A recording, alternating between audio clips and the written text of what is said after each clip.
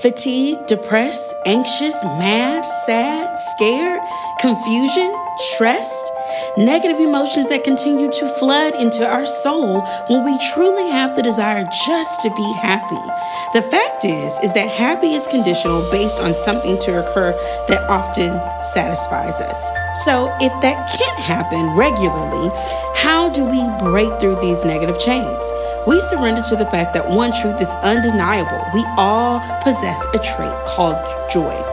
Joy allows us to recall our high mountaintop victories and realize our low valleys are just temporary. We are reassured that our current challenge does have a beginning and ending. Just knowing that we will break through these chains and challenges gives us the joy and resilience that we remain building our character and strengthening those positive emotions, knowing that they will come back. We as school counselors must teach our students to break through their chains, situations, challenges, problems, whatever it is, helping them to realize and to recall their victories, their previous trials, and their previous chapters. That's where the breakthrough happens. That's where their light is restored.